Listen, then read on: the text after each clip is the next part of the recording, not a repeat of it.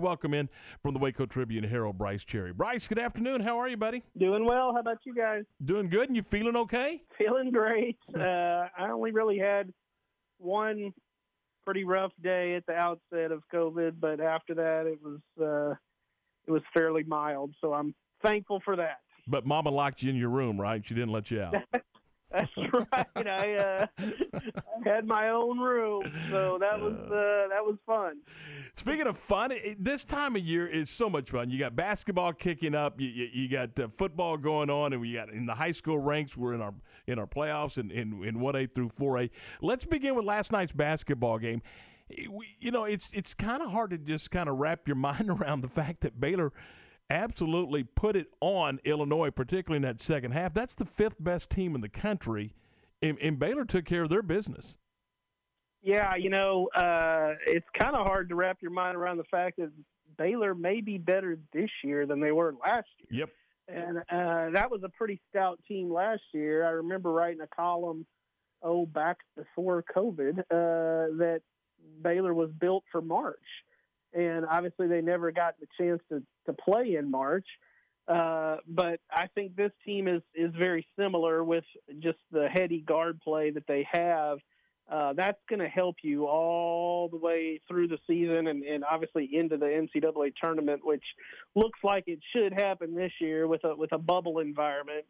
I'm so impressed with the addition of Adam Flagler. Obviously, he caught fire last night and had quite the run there in the second half. I mean, that just adds yet another very talented guard to a team that was pretty rich in that area already. And Scott Drew can be very comfortable 9-10 deep on his if he gets guys in foul trouble. I mean, so he can go very deep in his roster. Yeah, absolutely. And they've got a lot of guys that can do a number of different things. They defend well.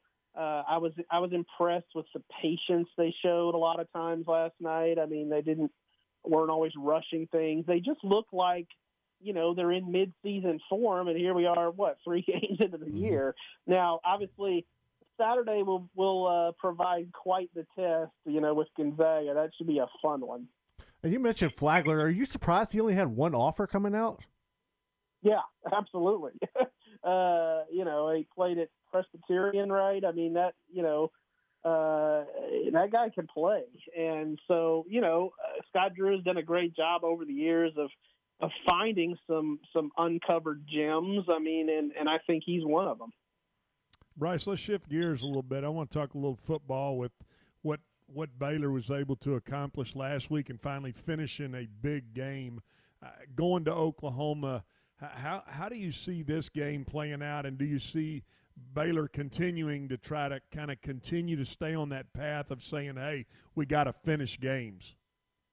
Yeah, obviously Baylor has some momentum on its side now with, getting a win last week over Kansas State, finally finishing a game. I think that, does wonders for Baylor's confidence, going to Norman. Obviously, the Sooners are dealing with a lot of, questions about COVID and everything like that. So, the intangibles seem to be in Baylor's favor. But here's what's in Oklahoma's favor. Obviously, they're very talented, very loaded, and they have a lot to play for in the fact that, they can get back in that Big 12 championship game. I still like the Sooners to win this one at home, but Baylor has to feel good about the way it's trending.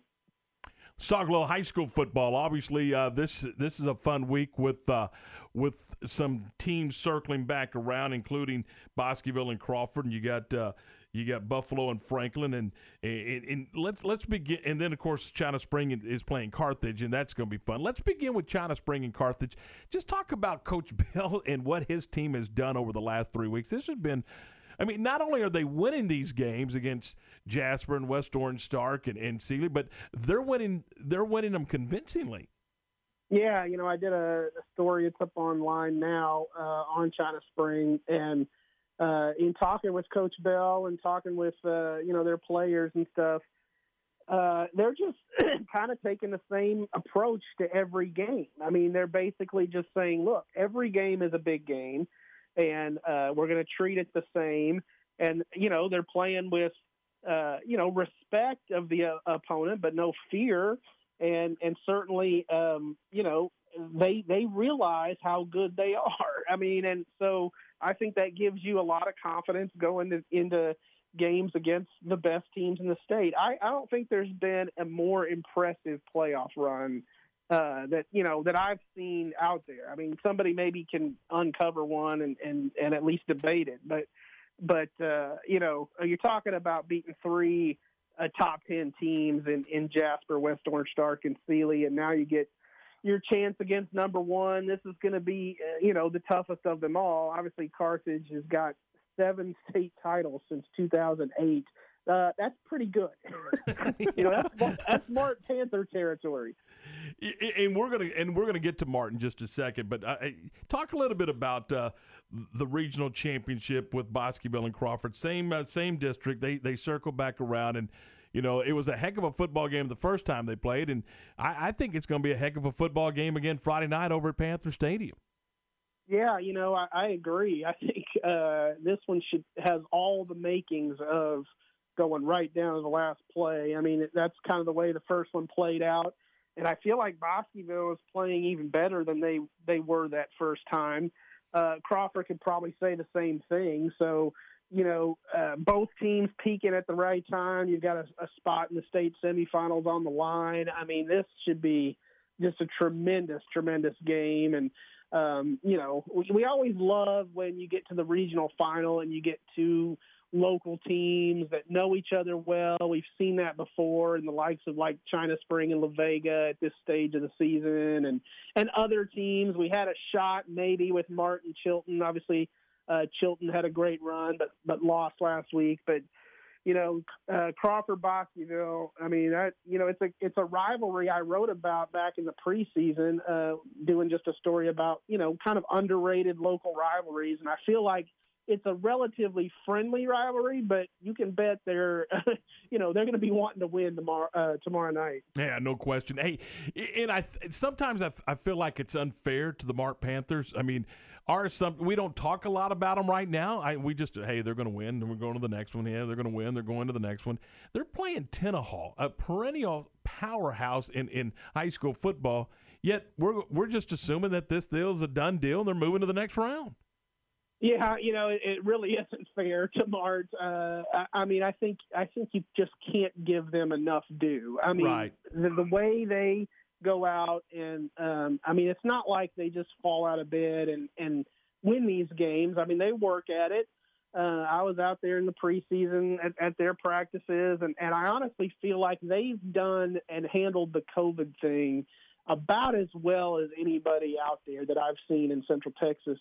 They really haven't had the issues with stops and starts. Some of their opponents have. I mean, they've had to deal with it on that end, but but I feel like they've really followed the protocols well. And I think you do that when you have a team that can be playing, week 16, week 17, playing for a state championship. And I feel like they've got all the pieces to do it again, and they're working at it, and they deserve, all the accolades we can give them. Obviously, like you said, Tenaha is no slouch, and that should be a good game. But yeah, I mean, Mart, they're on another level. And for the private school rank, Riker's on a roll again. What are your thoughts on what Coach Holcomb's been able to do over there, restoring that winning culture? Yeah, and you talk about a team that has had to deal with some COVID issues over the course of the season. It's pretty incredible what they've done in the playoffs, just because they had such stops and starts, and I feel like they during the regular season couldn't really get a rhythm going because they just had games canceled at the last minute. I mean, they had to find some opponents at the last minute. I know they went to Bryan one night when they weren't, when they were supposed to play at home that night. So they've had to, adjust on the fly, and I think they've done a great job of it. And he's Coach Holcomb's done a tremendous job. Again, a program I was out writing about before the season started. They've got a brand new weight room, that they opened this year that is really nice. I mean, they've done a great job in there. That has paid off. And then they've, attracted some transfers in, from some other programs around in the area. They've got a running back in Eli Cummings that came over from La Vega. They've got a receiver in Corey Long that came from Midway. They've got some kids from Waco High and some other places. So, people are seeing what they're building there, and that's proving attractive.